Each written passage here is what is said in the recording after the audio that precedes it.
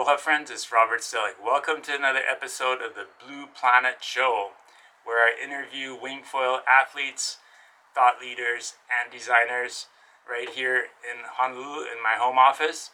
And in today's show, I'm interviewing Sam Loader, the owner of PPC Foiling, based in Auckland, New Zealand. We're talking for the second time on the Blue Planet Show. In the first interview, we went more into his background, his business, and foiling scene in New Zealand. This time we go over what's new over the last year and all the equipment he's coming out with. We talk about the soar boards, his new wings, the foil he has planned. So stay tuned. You can watch it right here on YouTube with all the good visual content, or you can just listen to it audio only as a podcast. Just search for the Blue Planet Show in your favorite podcast app. Okay, so without further ado, here is Sam Loader. All right, Sam, welcome to the Blue Planet Show. Back to the Blue Planet Show for the second time. How's everything going for you? Cheers, Rob. Thanks for having me back. Yeah, it's been a while since the last show. It seems like years actually. A lot's happened. No, it's been going really well. Been extremely busy. I've never been this busy in my life, but at the end of the day, at least I'm designing foils, something that we love. Cool. And so yeah, it's just been pretty full on since so much has happened since the last interview it's crazy. Yeah. So hence why the catch up. Yeah. So it's great to catch up again. And like for anyone listening, if you haven't watched the first show, if you're interested in Sam's background and so on, just watch that one. We're going to talk more about your business, your equipment, just what we learned over the last year, what's changed, what's coming up in the future, and so on. That's what I wanted to discuss with you mostly. And I have a few questions also from Dan and a few other guys in New Zealand. So I'll try to get to those as well. And I'm going to try to keep it within an hour or so if we can, but we'll see. Well, you got me up on my birthday, so it better be worth it, Rob. Happy birthday. Yeah. So I hope are you taking the day off after this? I know it's morning time for you in Auckland, right? Yeah, honestly, I want to take the day off and I want to say I am, but I'm probably not. I'm probably just going to do some emails. Probably going to cover the shop a wee bit. We've got the guys coming in the afternoon. I think Josh is coming in. But yeah, later on, I'll chill out. We'll go out for dinner, stuff like that. Pretty cold in New Zealand now. Yeah, it's the winter time for you. Yeah, it's dropped a lot. It's certainly not summer anymore, but there's still breeze, so there's still good conditions for testing. And if I dropped, it's only dropped to about a 3-2 wetsuit, so it's not too bad. Down south has got some snow, so we've got to go down there a little later, wax the skis up, maybe take a wing to the mountain. I always wanted to do that. So yeah. So I'm sure you have a lot of people coming into your shop asking that are beginners just getting into it. So I just want to always start the show with some tips for newbies, people getting into the sport, beginners. What do you tell people? What are some tips for people getting into the sport?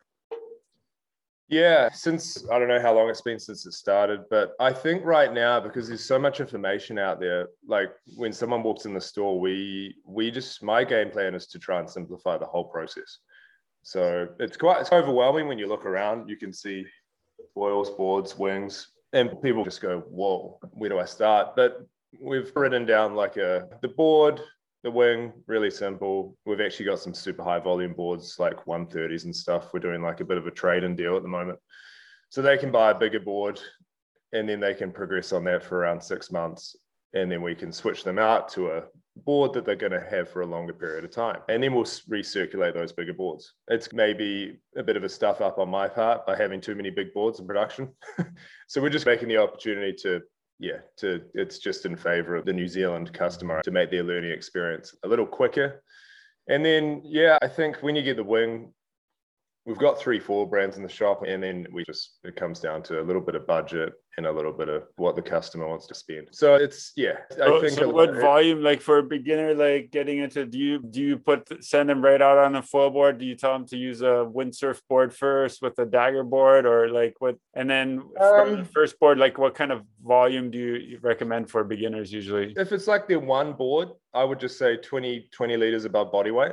But we've got Alan down here at the lake. He's doing lessons, and because we've got these high volume boards like 130s and 140s, they can just jump on those. Even if they're 80 kg, they're going to be super buoyant. They're going to learn the wing probably quicker than being on like a 100 liter board. And then they can just come back and switch that board out. But I think now it's 20, 30 liters, maybe above body weight. I think the whole trend's obviously coming down. Boards are getting smaller. Yeah. I think the 50 to the 80s, the kind of the common sizes. Actually, most of mine went all around the world and didn't come here, so I ran out. But I definitely think the whole process for the new guy coming into the sport, new girl coming into the sport, it can be simplified a lot. They don't have to have 3 wings, 3 foils, 2 boards. It can be down to 1 of each, and then they progress, and then they come in and get some feedback. Yeah, you want to be able to get people on going without spending too much money too. Yeah, otherwise it's I mean, the price. Exactly. The main thing I've just noticed, people just getting too small a board, too small a foil. If you increase those 2 factors, then the learning process is just going to be so much easier and so much more fun. And then in terms of learning, you said there's somebody doing lessons on a lake, kind of smooth water. Like, any recommendations you have for the location, and then any tips for technique or getting started? Yeah, we're pretty lucky with the shop here. We're 5 minutes down the road. We've got this freshwater lake, and Alan operates down here. It's not tidal, obviously, so he can be there at any time. So flat water, there are no waves, so it's really stable. So it's really easy to get going on each side. And then we've got the bays. We've got Whangaparoa Coast with Manly and all these sort of sheltered bays, which get in like a west to a right round to south, sort of southeast. So you've always got that kind of flat water with those winds. So I would just say, just try and stick to the flat water with wind if you don't have access to a boat. And maybe even just grab a wing, jump on a skateboard or something. We're doing these little skateboard. You don't have to go in the water straight away. You can grab a wing, jump on the land, go to a big asphalt, a concrete area, and just get the feel for the wing. I reckon that's been a cool thing. A lot of people are actually getting skateboards lately. So we're getting these little, what do we got in the shop? These slide carvers, and yeah, they're selling pretty well with the wing, which is pretty cool. Nice. Yeah, that's a great way to learn as well. All right. And then in terms of I know during the pandemic, probably a lot of people got into the sport. I know here in Hawaii, there was like booming, and we never had enough inventory like last couple of years. But then it seems to be transitioning where the demand's kind of slowing down a little bit, or the growth seems to be slowing down. And here in Hawaii anyways, are you experiencing the same thing in New Zealand? Yeah. It was funny. Couldn't get enough stock, couldn't get it in time. It was just frustrating at the time. I remember, and then it all arrived at once, and we were just like full, and then the demand dropped off at the same time. So it was funny, but we actually had a seriously busy summer last summer. I was actually really surprised that it was extremely busy. We went through everything, and at the pandemic, there was a massive demand for gear, but which did drop off. I don't know, it just spiked. But then it dropped off, and now it's flattened out. But I'm still seeing newbies coming into the sport, which is cool. Yeah. So actually, speaking of the pandemic, I know in New Zealand, you pretty much had no cases for a long time, and you were able to keep COVID out of New Zealand. But it seems like recently, you guys have COVID too now, right, in New Zealand, and it's like more prevalent, or? Yeah, I think it's everybody's just getting it. Really. You gotten COVID yet? Oh yeah, I've had it, and then we've got like a bit of a social wing group developing, good friends, and one of them each week's dropping down with it. But it's majority is just like a little cold, and then they're better in a week. And most people are vaccinated by now, so it's not as bad as it was early on.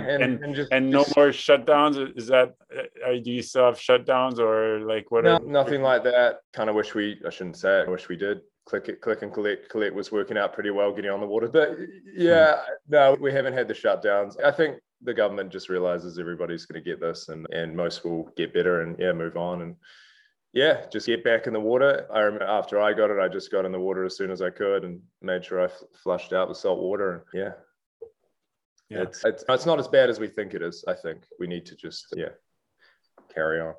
Yeah, it depends on the person too. Like I had a kind of a cough for a long time that didn't go away, which is really frustrating. But yeah. You had it? I had it like in December, and then it took me like several months to get over the coughing. Like it wasn't that bad, the COVID itself, but I had this tickling in my throat, and I kept having the coughing thing going on. I'm too weak if I cough. Just sorry about that, but it's fine. No, it's getting better. I honestly feel much better after wing foiling.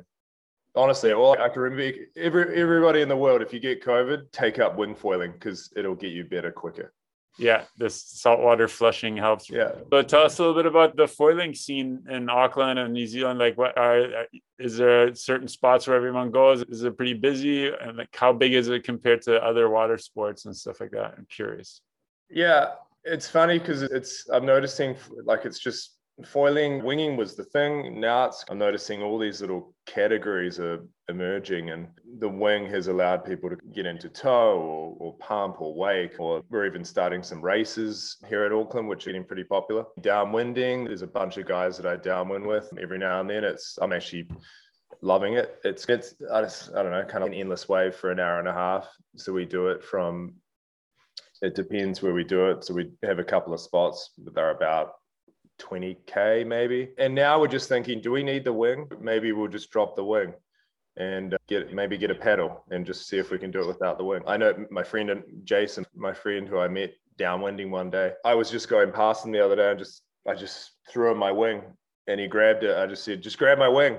And then I just keep downwinding, like just without it. And just to be without a wing and just have your vision open right up is pretty awesome. No, I think like the wing has definitely helped like all these separate foil categories emerge and grow. And people probably wouldn't have the confidence to do that if the wing hadn't come along. So it's pretty awesome like that, I think.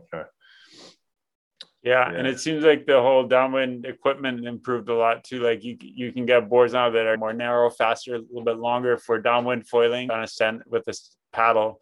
Because when I started, I was just using my regular stand-up surfing board, which was pretty short and wide, but it's really not ideal for catching bumps. And it was definitely hard work to even just get a bump and get up on the foil. And then by the time I got up on foil, I was so exhausted that I couldn't stay on very long usually. But yeah, I think I definitely want to get into that again as well. Yeah, so I mean, I know in Hawaii, obviously, you're the leaders of the downwinding side of things. You've got some pretty leading shapers brands there, which we all look at. But is that kind of emerging over there, just the downwind side of things? Oh yeah, there's a pretty big crew here that does the downwind foiling. There's a bunch of guys, they call themselves the Voyager. They go on prone boards, actually. They catch a breaking wave and then pump out and then do downwinders on prone boards. But if they fall in, they're not able to get back up again from in the bumps. They need to paddle into the surf zone and then catch another one. But there's also quite a few guys doing it with stand-up paddle boards, and I want to get back. That's how we got into winging. Derek and my friend Jeff, we were just downwinding on stand-up foil boards, and then when the wings came around, we're like, oh, let's try that, and then it was just so much easier. Yeah, it's nice having the backup of a wing, and like we were considering like doing the whole deflate thing. We've got these little mini travel pumps that we can take out and do that. But I think the goal now is just, I have designed a downwind board. We'll just start seeing if we can do it on those. I think it's gonna be a bit of a learning curve, but a fun one. It's like the challenge of the wing, and I don't think it's not like we're gonna ditch winging. It's just like another thing that we're going to be doing in the right condition. To me, it's just, without the wing, these things just probably wouldn't have emerged so fast. I don't know if we would have been thinking like this, but if anyone wants to get into downwind foiling, James Casey has a great podcast and goes into a lot of detail on how to do it and like how to get into it and stuff like that, which is, I think, really good. He's very passionate about it. He's a bit of a freak. He's definitely watching him and learning quite a bit. A lot of us here watching his YouTube videos and stuff like that. I was just wondering, are you on a mobile computer? Can you give us a little tour of your shop? Can you walk around a little bit, or is it like a desktop or something? Oh, let's do it. Yeah, give us a little tour of what you got. I blocked it. It's a small shop. I blocked the front door with the wing, so no one would see this. Welcome. What are the foils you have? I just saw some Axis. What are those stab foils? We've got a few. It's scattered everywhere at the moment. So we've got some Axis, we've got some sub, we've got some lift, and then just a big bunch of boards here, and that's it. Yeah. Wow. So you basically pretty much everything in your store is foiling or wing foiling related. Because I know you started as a stand-up paddle brand, but it seems like you pretty much transitioned to all foil stuff, huh? Yeah, I've got some subs just sitting down the back, kind of collecting dust. But hopefully someone comes along and people come in and do that. But I still think surf and it's pretty cool sport. So hopefully it doesn't fade away to nothing. But yeah, it's definitely a wing specific shop. We are the only wing specific shop. The other shops, they do a bit of everything. And even wetsuits, we got approached the other day. I'm like, oh, I don't know if I want to sell wetsuits. It's just gonna complicate things. But we're down the street called Barry's Point Road. It's like kind of the street for toys. There are 3 other sort of surf. There's Backdoor, there's another one up the road, there's one next to us, and they all sell that sort of stuff. So yeah, the shop's we're gonna get surfboards, just fun boards in the summer. I think there's a bit of a market to merge.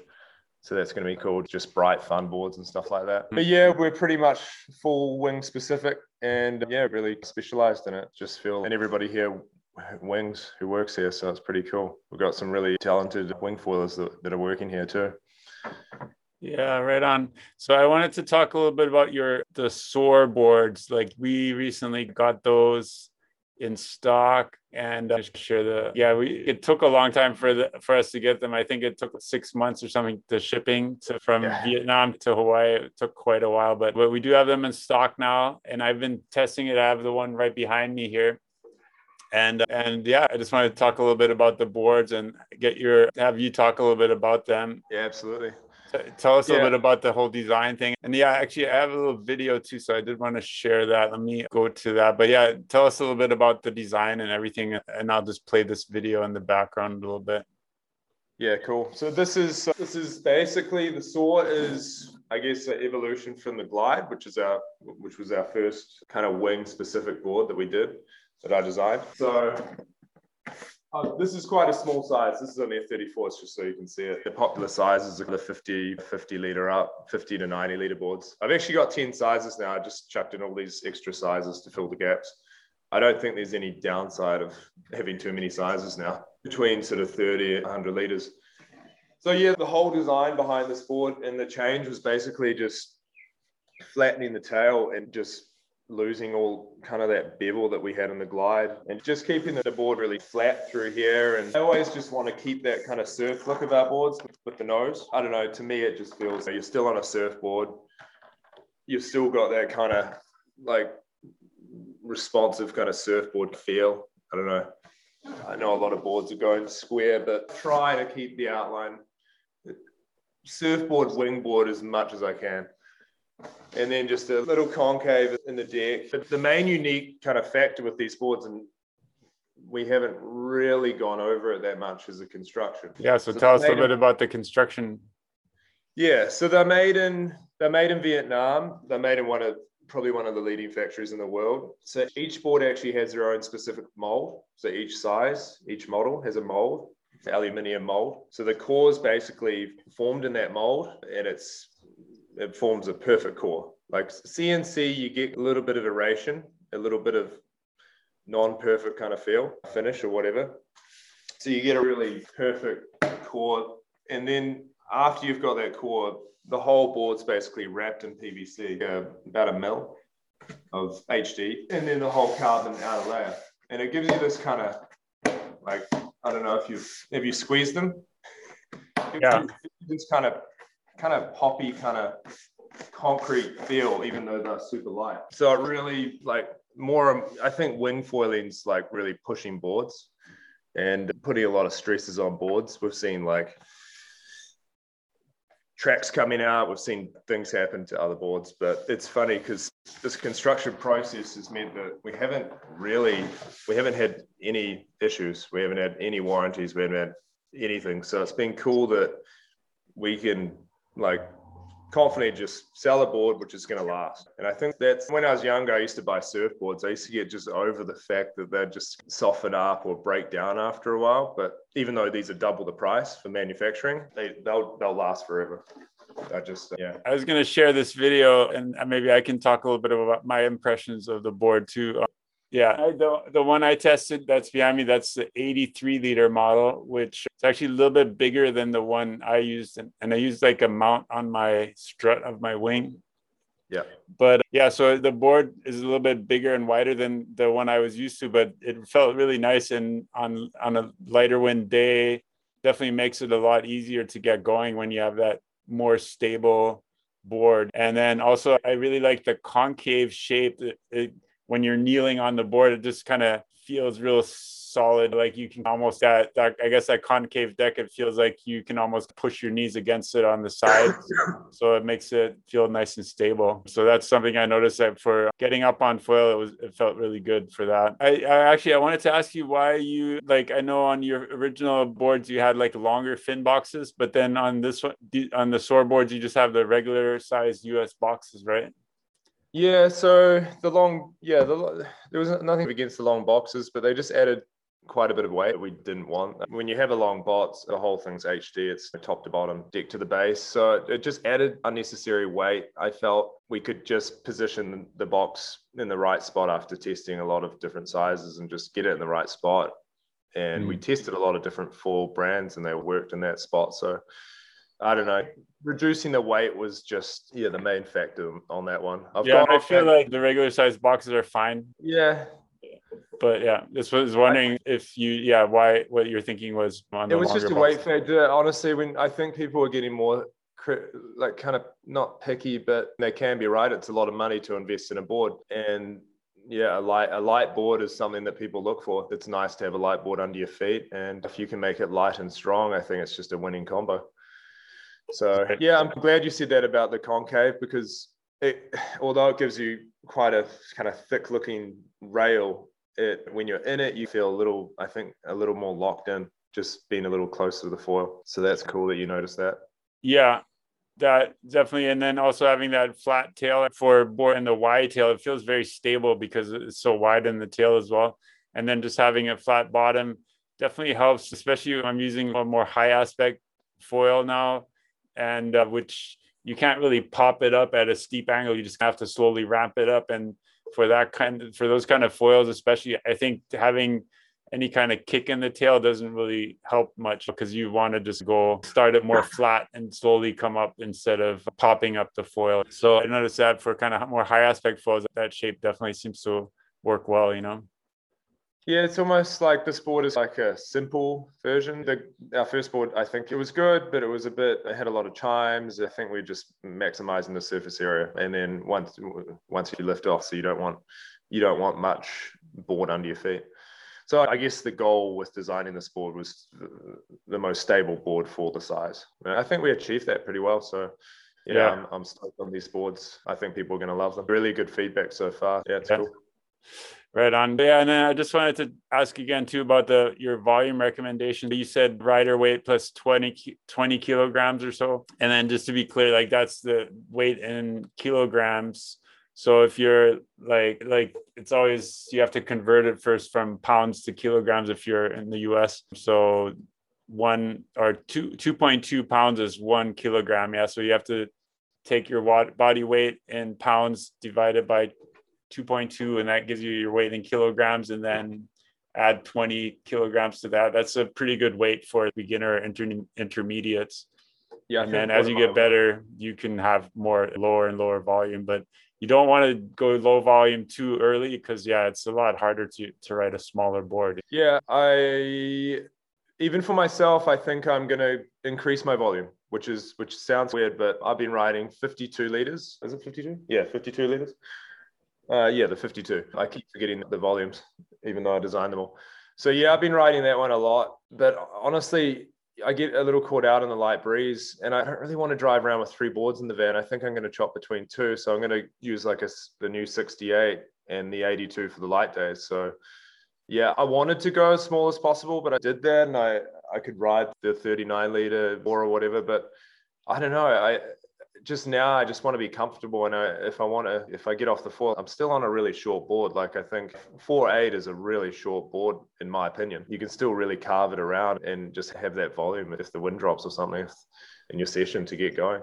Yeah, I think that's the thing. Like on lighter wind days, if you're on a really small board, you tend to then want to basically have to use a bigger wing or something that you have to make up for it because you want to be able to get going. So you have to use a bigger wing to be able to get going on a smaller board. And that's a trade-off too, because it's nice to have a smaller wing especially when you're on a wave or something like that. That's always a trade-off. And smaller isn't always better necessarily, I would say. No, I speak to people with the windsurfing, and the same thing I think happened. Everyone went as small as they could, and then it came back a little bit, and then and you find your kind of comfortable volume. So that's a thing that I've just realized in myself. So I'll hand it on to people coming in the store or whatever. Yeah. And then in saying that, we're introducing a saw pro, which is going to be 53, 63, 73, 83 liters, and it's just going to be that kind of 23. Yeah, what is it? 23 kind of width. I think there's a little bit of a need for that narrowish kind of board, just to give you a bit of responsiveness. And as people are progressing, they're wanting a smaller board under their feet. So yeah.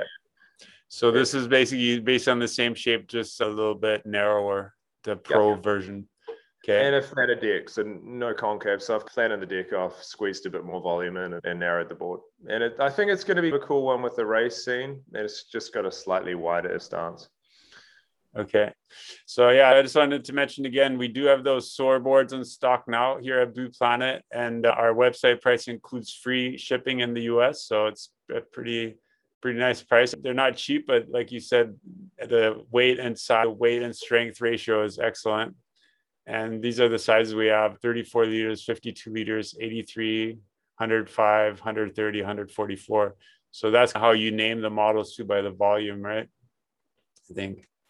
Yeah, we name them by the volume, and it confuses the crap out of the factory. Yeah. I don't know. I think volume's a good indicator for a board, maybe in a shop for your staff and stuff selling them. For the customer, I don't know. What do you think? I think it's the most important number for for a wingboard, probably is the volume. I would say, I think that makes sense. But of course, also the width and the length and all that kind of stuff is important as well. But definitely the volume is the first thing I would look at. Yeah. They are pricey, but they are around probably double what a board maybe costs in China to make. So once people, if they pick them up, feel them, understand the construction process, and know that the board's going to last a lot longer, and then the resale value is obviously a lot easier or higher, you can justify that price. Yeah. If only people compared to other brands are in that same price range too, the Armstrong, and if they're good, if it's a good high quality construction, it costs some money. I always think in life there's got to be a reason why you pay more for something. I was listening to a pretty funny podcast last night about like threads and textiles and like sheets, and the whole thread count thing is like a complete crockish. Like, it's not correct just saying you've got a high thread count. It's the actual quality of the cotton and the weave. I think it's called Brooklyn Sheets or something. It's a US based company, but it's a really interesting podcast actually. I listen to a lot of business podcasts, but that was just one of them. I think this is, I would feel wrong selling something at a high price for no reason. So this is the reason. They do cost double to make. They do have their own mold that you've got to invest in. And they are significantly lighter and stronger, I think, than a lot of boards on the market. So I'm pretty stoked with that. Yeah. You also just sent me this picture of a new model you have coming out. You want to mention that real quick? Oh, cool. Link? Yeah. No, that's the Link. That's the downwind board I mentioned earlier. So the Link, the linking the waves. Yeah. It's narrower, a lot of volume packed in to one board. And obviously it's got the 16 tracks. I think with the longer board, a little bit more adjustability is quite a good thing. I think you'll be going a little bit further forward, maybe for the downwinders and stuff like that. And then you can see, it's hard to see, but you've got these sort of channels up the side. Where the tracks are, it's obviously flat, but the channels run all the way up the board. So they almost act like fins all the way down the board, so they keep you tracking. So one of the things when you're paddling, the board goes side to side. So the design behind these boards that you'll track, and then that'll assist you with popping up on the foil, because you're going to be straight. You're not going to be using your body to keep the board straight so much. So did you design this as a downwind stand-up foil board or for wing foiling downwind? Or downwind stand-up paddle board, yeah. But I think the smaller side's 91 liters, so it could be a bit of a crossover. But yeah, ultimately designed it for downwind stand-up paddle. It's 100% with a paddle. Okay. I also wanted to ask you real quick on the leash plugs. You have one that's off-centered over here. So I was just curious. Yeah, I'm using the off-centered one just to test it out. And I guess it helps with the board not coming straight back at you. Is that what the thinking is behind that? Yeah, it actually happened to me. I was about a year ago, I was wing foiling at one of our local places, Ariwa, and I came down a wave, and then I just crashed really fast. Everything happened really fast, like it does when you crash. And the board just slingshotted into my head, and I got like 7 stitches here, which was pretty funny. And then it was it's actually Josh Armit, who works in the shop. He's one of my team riders. And he actually, I'm not going to claim this, he suggested, why don't you just offset a leash? So the fork just grabs and doesn't come straight back at your head. So I did. So there is a reason why that thing is offset. And when you're going super fast, if you do have a crash, like Josh Armit's doing 32 knots sometimes, and you have a crash, it is quite nice to not have that board slinging at you. Yeah. If it's attached. Especially if you have a shorter leash, I guess. Yeah, exactly. I don't think Josh actually uses a leash when he does his speed runs, which is a good idea. Oh, okay.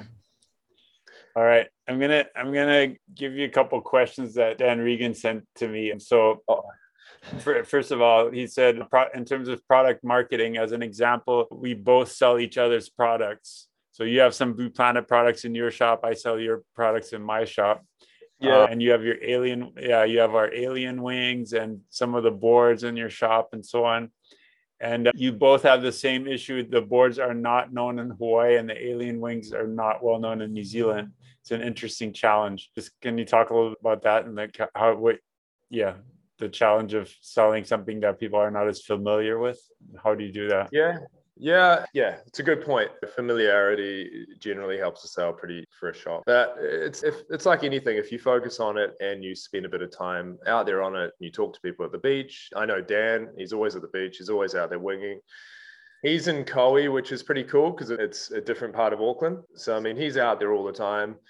We've got them in the shop. I'm about to start riding them, and I'm looking at them and I'm going, they look really cool for downwinders because they've got that dihedra. I know they're going to fly flat. I can just tell by looking at them. So yeah, we've actually minimized our wings to we only sell at the moment your wing and our wing in the shop. And I know that kind of sounds a little biased, but there's just been a lot of wings being brought into New Zealand, so we've just simplified it a lot. So yeah, I think I'm loving the big window on your wing. I was going to ask you, why did you actually call it the alien? What did you see a UFO when you were winging? Like when I just saw some video of me using it, I thought it looked a little bit like the head of an alien with the funky oval eyes, but those windows, because originally I had one prototypes with a window and without a window.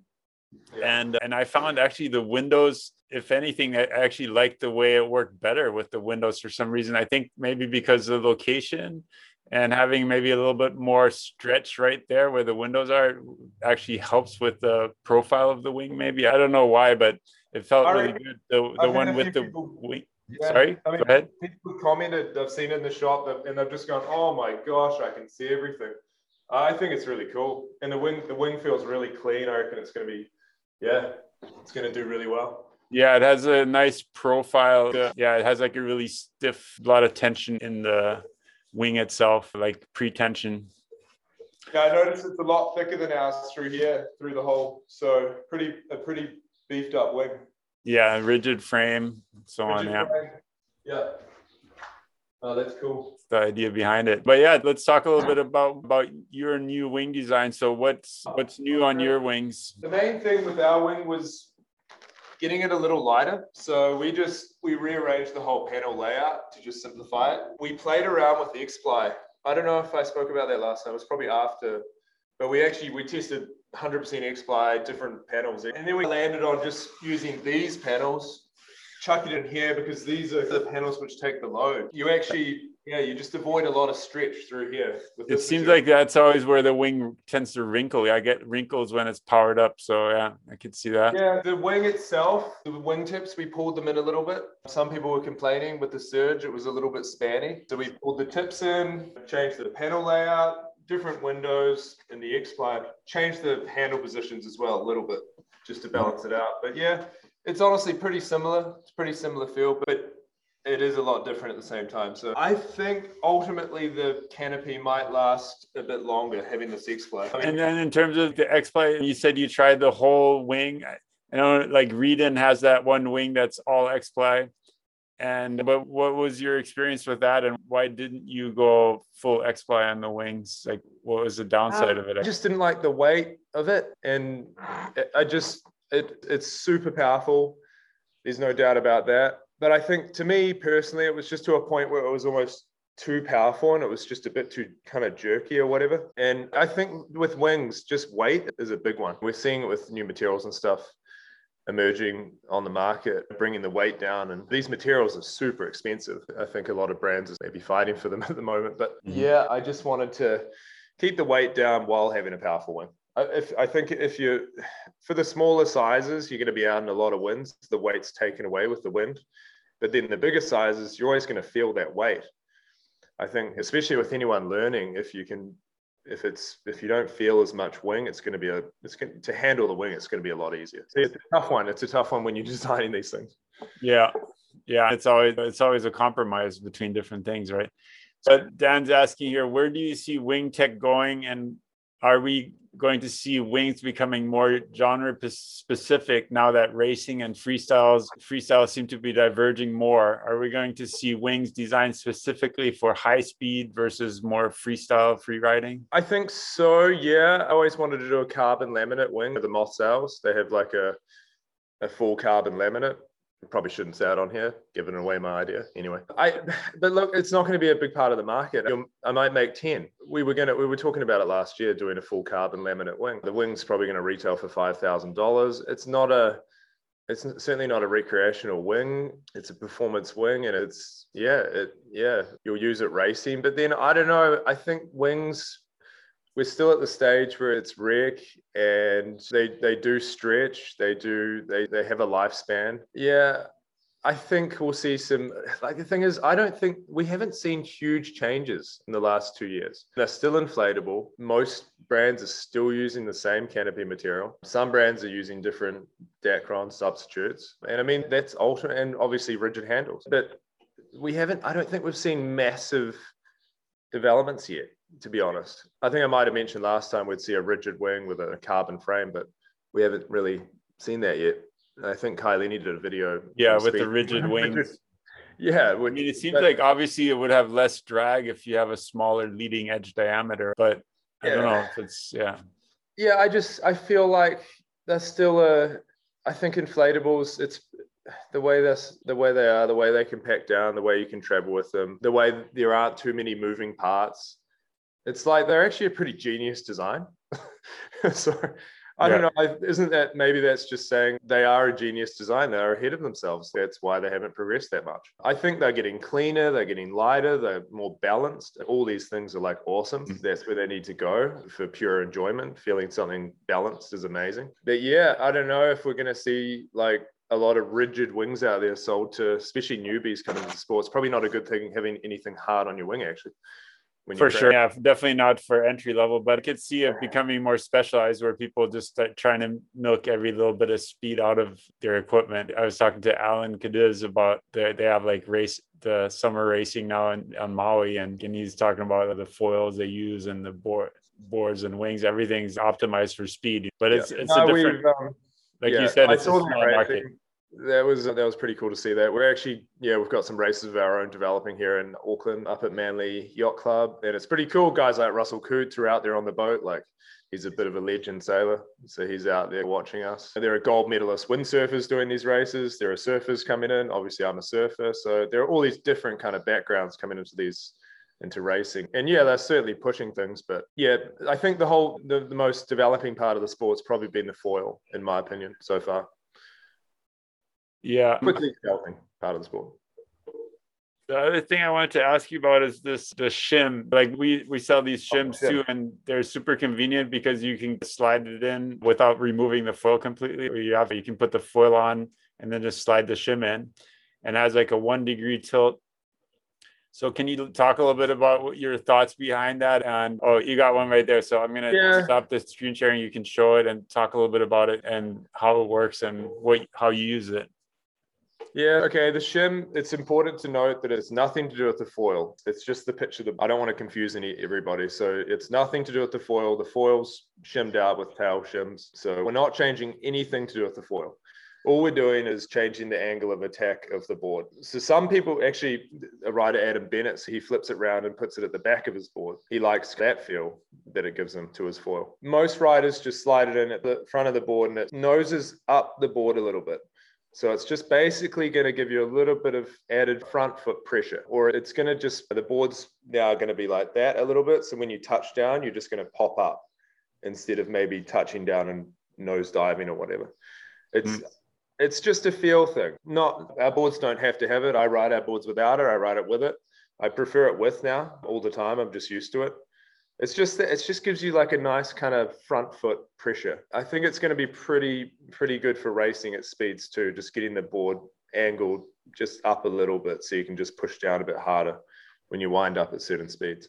I agree. Yeah, So go ahead. this is molded, so it's not 3D printed. There's a few 3D printed ones on the market. We tried that. They break. So this can get hammered. There's actually quite a bit of pressure that's loaded on these with the bolts and the foil. And you can use it, you can slide it up and down. So you don't have to use the whole 1 degree. You can go to 0.5 or. Yeah, no, totally. I think, and it's amazing how much that 1 degree of difference, you can definitely feel it. And I think where it really makes a difference if you see a video of yourself and you're flying at high speeds and the nose is angled downwards a little bit, you got to push the nose downward a little bit to keep the foil from overfoiling, basically.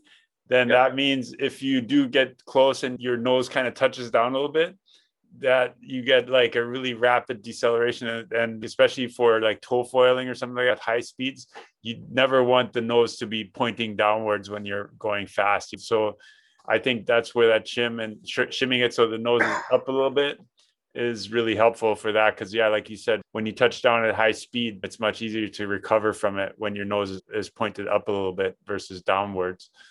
And then, but I've also had people say that when they put it on the backside to kind of give the foil a bit more angle, because it does increase the angle of the front wing by 1 degree as well when you're not foiling. So it does help at the takeoff speed is a little bit easier to take off. You got like more built-in angle of attack to take off. And when you do shim it, when you put it in the front, you do have to make up for that by putting maybe a little bit more weight on the tail to lift off. I think it does make a little bit of it, has a little bit of effect on the foil too. These are just little toe boards, but it's because the board's so short, I've been using it a lot with toe foiling. I've been getting more and more into toe foiling lately with the jet ski.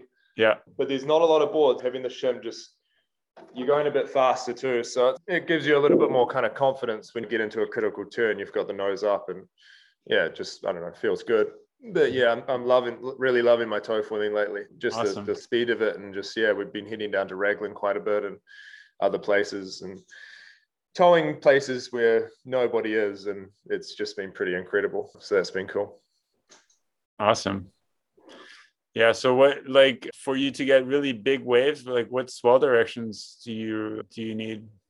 So for Raglan, as it's on the west coast of New Zealand, we need just really big sort of southwest swells. Anything over sort of 4 meters produces about a double or triple overhead wave. Not like your swell, not that big ocean swell that you guys get, but we get some pretty solid swells. So a friend of mine, and Daniel, those are usually in your winter time. When it's winter, that's when the southwesterlies are probably big. It is more winter, but it's been all over the place lately. I don't know what's going on. We actually had some pretty good swells over the summer down there. But usually we have winter. We haven't had a cyclone on the east side of New Zealand's kind of usually pretty small compared to the west. No, Raglan's good. It's got a boat ramp. It's safe. And heading out there quite a bit with a mate, Daniel. No, it's been good. We're both learning a lot of stuff. And the crucial thing with towing is having a good tow partner, so someone you can trust and have fun with and talk about gear and mix it up. And it's good. Yeah, definitely. And you want someone that's like my friend Jeff Chang. He just like under pressure, he's like super calm and never gets freaked out, or it's always it's okay. There's a huge wave coming at us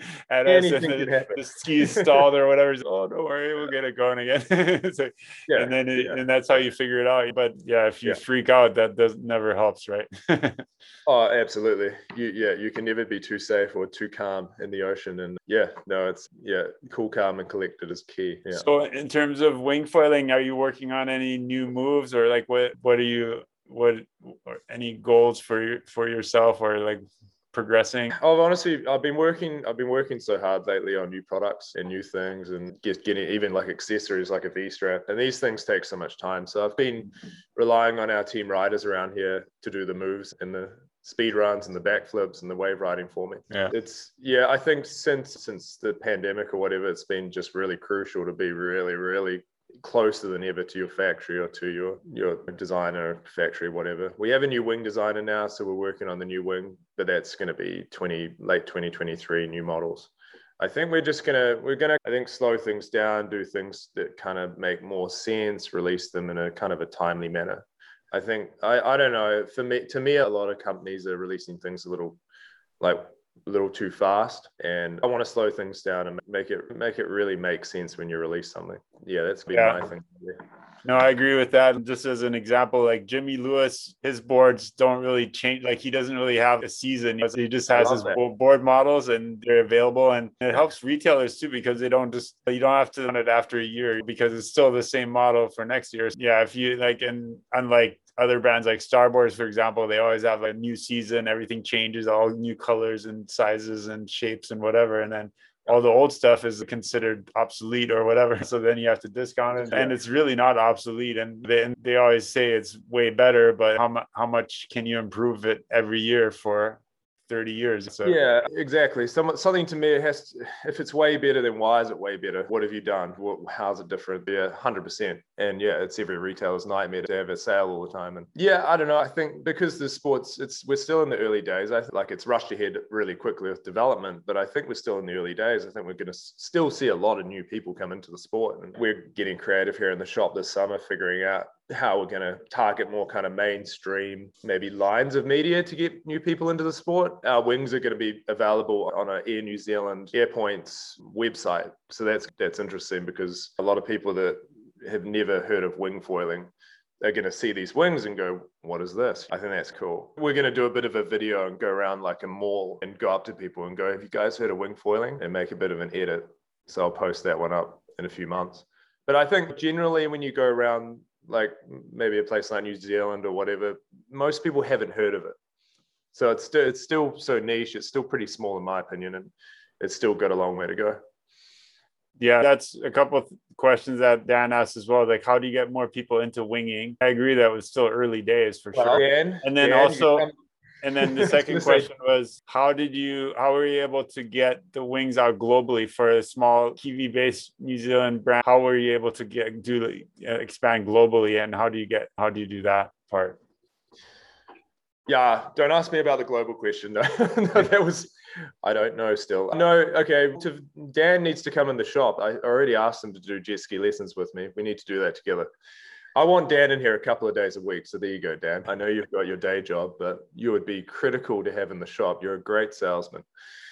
You're great with people. And we talk a lot together, so we probably wouldn't get much done. Yeah, in terms of the wing globally, I think it was like anything, like when you listen to all these like podcasts and stuff, it's all about timing. And we just had a good wing at the right time and managed to get it around the right people, got it to Supporter, got a good review out, got it around, at least we had it around 5 or 6 key international sellers, and that grew to about 30. So now we're selling into about 30 different countries. I don't know. It's kind of social media. It's a platform. Maybe you can grow things faster than what you could have in the past. You can come out with great videos and photos and content. And I think if you do it right, you can get that kind of exposure. And someone in Singapore rang me last week. They saw me on Instagram, and now we've got someone in Singapore, and it's cool. It's just growing like that at the moment. So yeah, we're getting about 2 international sellers a month at the moment. So nice. Yeah, before it gets too busy, I'll probably cap it. Yeah, so I wanted to ask you that too. What is your vision for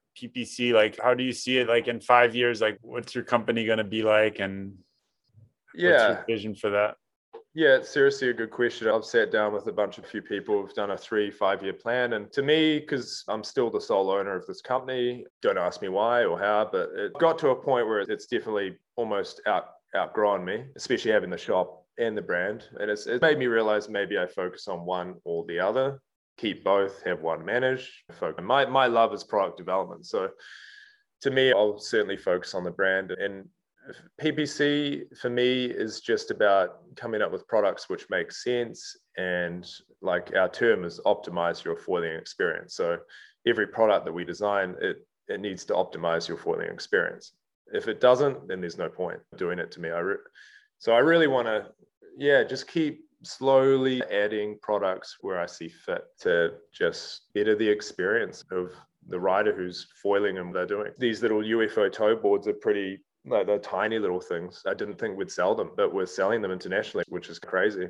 And people actually laughed at me when I was doing the downwind board. They said, why are you doing that? Like down I don't know, such a small market. But I don't know, just when I get onto something, I just love designing things. Who knows how big paddle downwinding is going to get, but it's there certainly. And I think people are going to get into it, and we're going to see all these categories of foiling expand. And foiling's definitely a sport where it's sticking around. It's like surfing, it's its own thing now. Surfing's still growing, I think, globally by 5% a year. Foiling, it's pretty cool that we're in that. It's its own thing. Yeah. Cool. But it sounds like you're not focused just on growth. It's more like you want to provide cool products for the market and just stay relevant and have innovative designs and things like that. Yeah, it's cool because I don't have anyone to answer to, and I'm my own boss like you. I 100% just want to do products that make sense and that I want to do, and that I see that fit into it. And I think it's funny because we've got boards, we've got wings, we've got accessories, foot straps, everything's coming in, but we don't have a foil. So we talked about wings and boards. So let's talk about foils a little bit. You mentioned that you are working on a foil design now, your own foil design. Is that right? Yeah, it's correct. It's funny because I've actually had a foil on file for five and a half years now. Like I designed a foil with a friend in Christchurch 5 years ago. It's been on file. I just didn't want to make it because I felt like it wouldn't compete with the top brands. So it just sat there. So lately, I wasn't even going to say on the show that we're going to do a foil, but we're working on a foil. We're quite a few months into it, working with a team of engineers in Auckland and a couple of design hydrodynamics guys in the US. So we're slowly working through it, and it's a really fun project. It's almost like I want it to be slow because it's so much fun. Yeah. And it's tricky. It's tricky because my expectations for myself is really high with the foil. It's got to be good. It's got to be able to compete with the best. And luckily, I've seen a lot of foils on the market. I've been on them. I've seen their weaknesses. I've seen their strengths. I've seen things that annoy me, even things down to different tools that you need, 2 different tools for the same foil. It's just little things like that. I think I'm confident we can iron, and we're going to have a good foil, 100%. Cool. Yeah, I found one of the biggest challenges of building foils was having a good manufacturer to do it, and the production issues and the manufacturing and construction issues were like almost more. Yeah, like it's one thing to design a really good foil, but then to build it and have it consistently and all the specs be right. That's where you're saying like communicating with the manufacturers and stuff. It takes a lot of time and effort. And for Blue Planet, I decided that for us, it's hard to compete on that with the brands that focus just on foils, Armstrong or Axis, that they're so focused on their foils and their foil design. For me, it's just, I pretty much said, I'm just going to let them do that. And we focus more on the boards and the wings. But I was honestly I was thinking the same thing. And honestly, we weren't going to do a foil. I was really happy with our boards, our wings and accessories. But you're right. You start with the factory. You almost start with the factory and work backwards. Our board factory is pretty good. So our foils are going to be made in the same factory. And I'm confident now that we can develop a good foil. Like we've learned a hell of a lot about connections. And in my opinion, the most crucial part of a foil is the connection, all the connection points. Foils are so complicated, but then we're talking about just a few connection points. Those just have to be absolutely robust and no weaknesses, no movement. And there's been a lot of mass talk lately, a lot of foils, high aspect, mid aspect, low aspect. So it's going to be an interesting process for the next year or so, but hopefully we have a foil for the next podcast. Excellent. That's exciting. So let's talk a little bit about, and I was going to say too, just being able to test all the different foils that you use, like from different brands and so on. That's so helpful in designing your own too, because if you can try, I think, some different manufacturers, different designers and stuff like that, really helps you figure out what works for you and what you want in your own design. So I think sometimes like team riders or whatever that are used to only riding one foil or one manufacturer, they don't really understand like the differences between, let's say, between a really stiff mass and a softer mass or whatever. You don't really understand it until you try it. So you can talk about it, but unless you try it and feel it, But anyways, that also, there's another question from Dan, the challenges of global shipping and production over the last 2 COVID years. How is this going to impact our market in the coming year. Let's talk a little bit about the challenges you had in New Zealand, and then how do you think it's going to affect us going forward?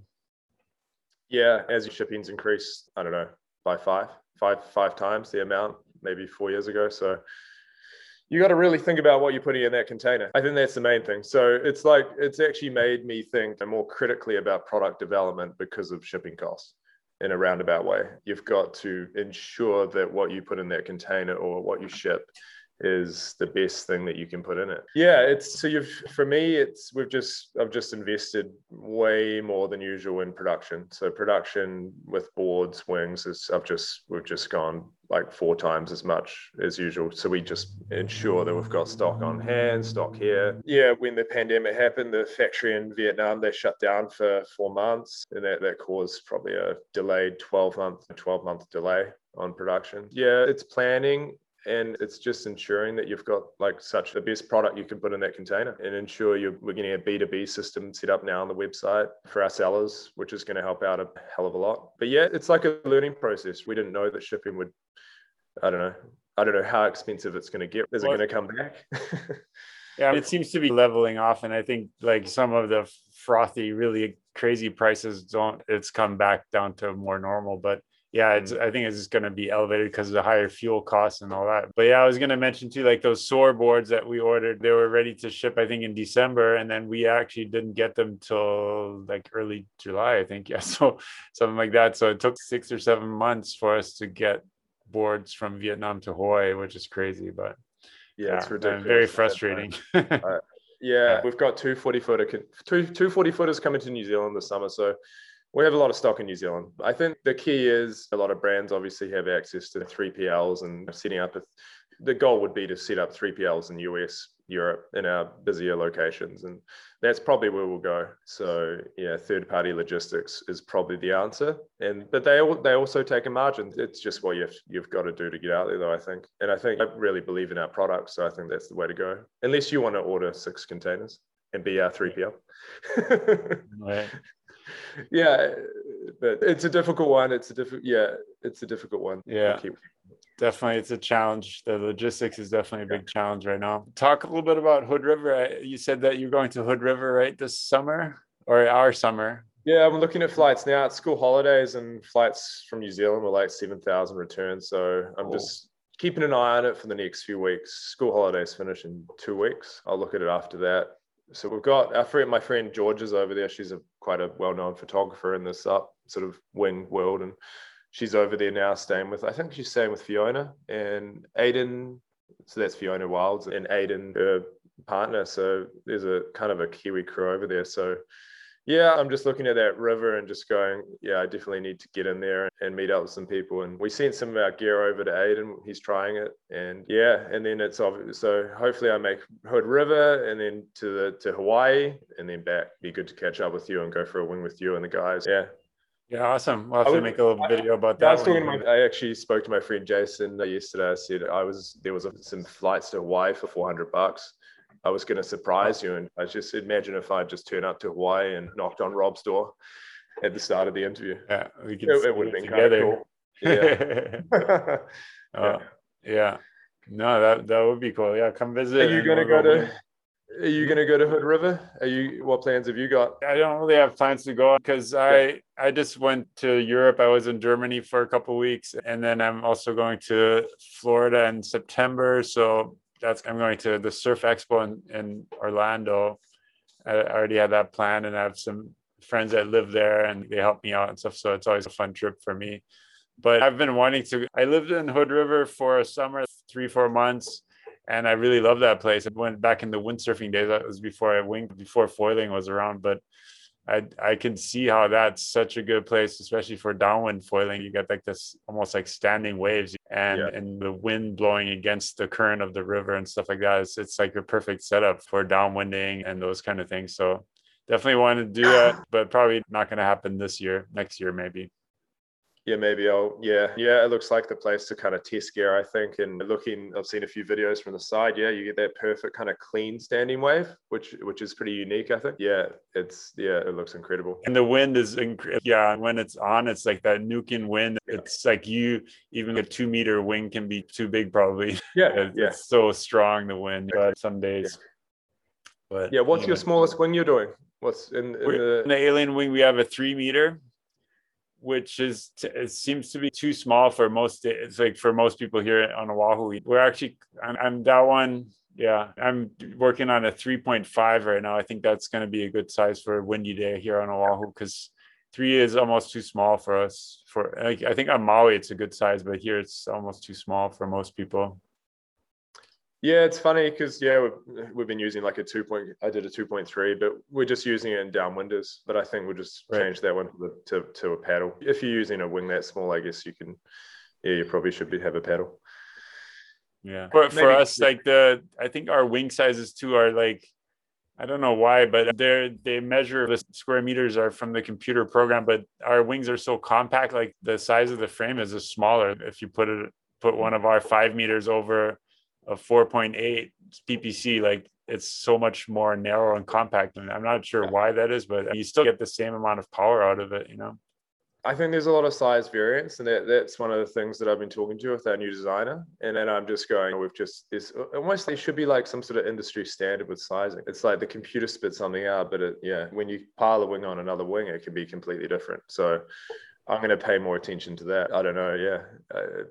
I guess it's also if you measure the curved fabric or if it's just a flat projected surface area or whatever. I'm not really sure if there's different ways to measure, but it does seem to vary quite a bit between wings, the actual size and how powerful it is. Yeah, absolutely. So, yeah. All right. Anything else you want to leave people with, full community? I don't think so. I think just keep it fun is the main thing for me. Although all these things are emerging, like racing, we're seeing GWA and all this really awesome sort of stuff. Like I've been watching quite a bit of it. It's incredible. I just think, to me, just keeping it fun for me is it. And just formed a good bunch of mates here. We just go for a wing and have a few beers afterwards. And that's what it is for me. I want to see more women in the sport. That is something that we're going to try and build this summer here with Annabelle down in the South Island, just getting more females into the sport. I'm just seeing it's definitely men orientated, dominated. So more women, more fun, more kids. Yeah, I want to win more places around the world. So they're my kind of goals. And then just work on this foil, because it's going to be a pretty full on year the next year, prototyping and back and forthing and testing different foil sections. And I'm learning a lot already about everything to do with foils. It's ridiculous. Got a lot of foil brain fog at the moment, but it's all good. Awesome. Yeah, it's amazing how much the equipment has improved. We were talking about like how the small changes, but if you compare like first generation wings that we started on to what's available now, it's like a huge jump in improvement and performance of wing, especially the wings, I think. And then of course the boards and the foils, everything. Yeah, the foils actually are way more efficient now than what we started on. Yeah. It's exciting.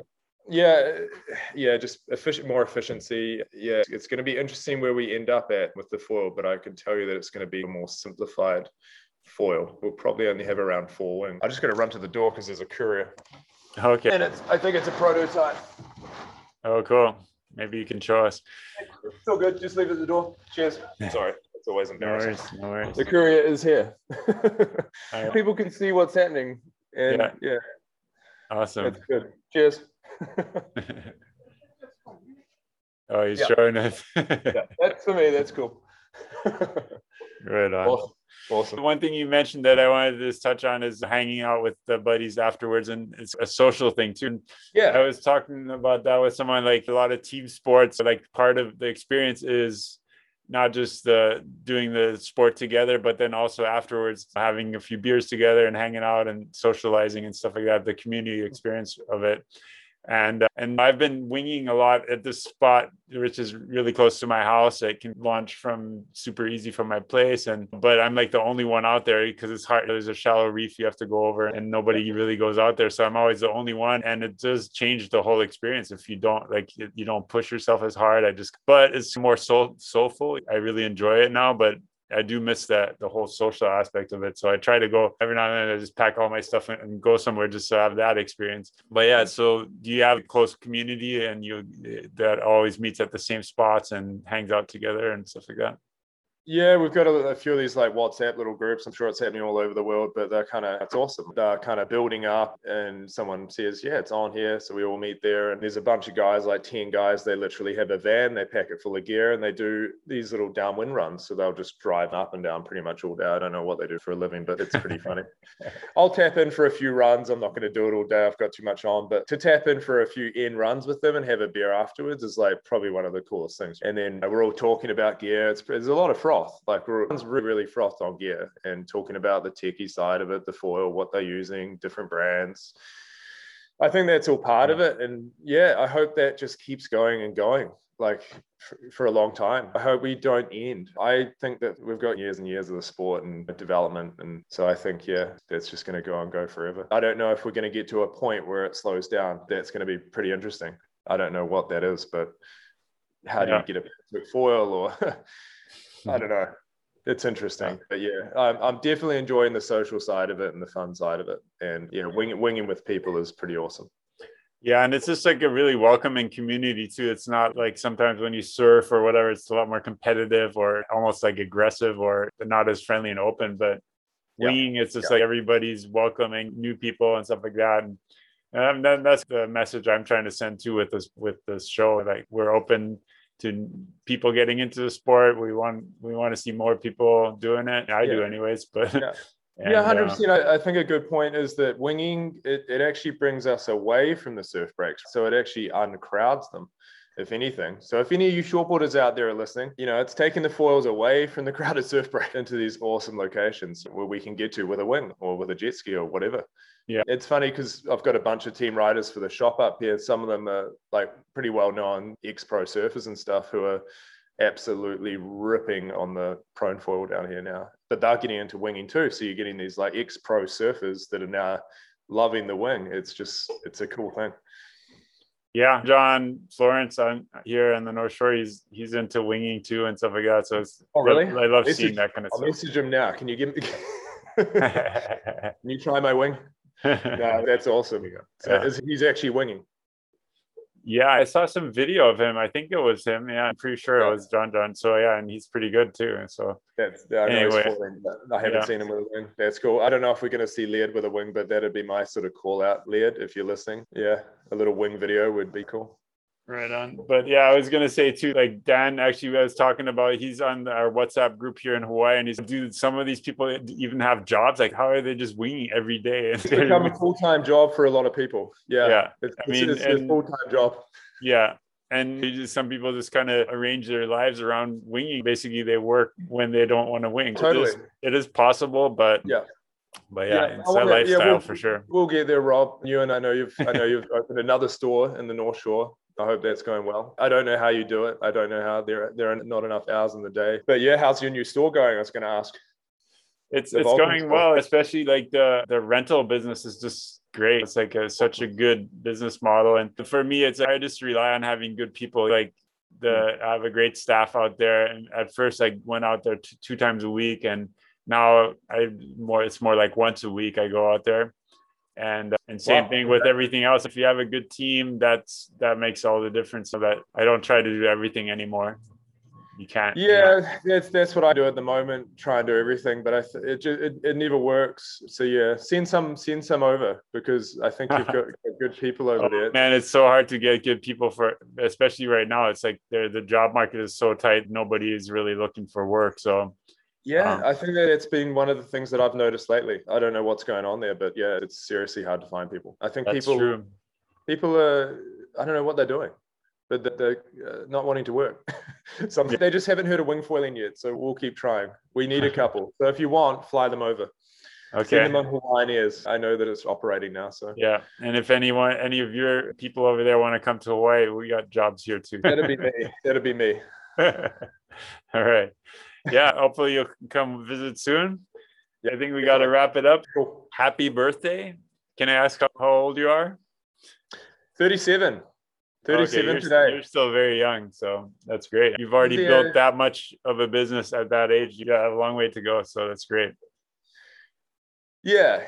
I feel older, but yeah, definitely a long way to go. So I'll just pace myself. Yeah. Have fun along the way. Yeah, exactly. Thanks. It's been a good start to the day already, chatting to you over there in Hawaii, and it's always a pleasure. Yeah. Yeah. All right, Sam. Take care. Aloha. Cheers, Happy Rob. birthday. Enjoy the rest of your day. Cheers. All right. Thanks, Rob. Thank you so much for watching another full episode of the Blue Planet Show. You are the ones I'm making this show for, the ones who listened all the way to the end. Really appreciate it. I know you're out there. I love all the comments we're getting for the Blue Planet Show. So thanks so much to all the listeners and to Sam Loader, of course. And once again, this show is made possible by Blue Planet customers just like you. I really appreciate everyone that supports our business. So next time you're looking for new wingfoil equipment, check out blueplanetsurf.com. We got lots of good stuff from lots of different brands at good prices, and we offer free shipping on boards in the US. So definitely worth checking out. Thanks everyone for watching. See you on the water. Aloha. Yee-hee.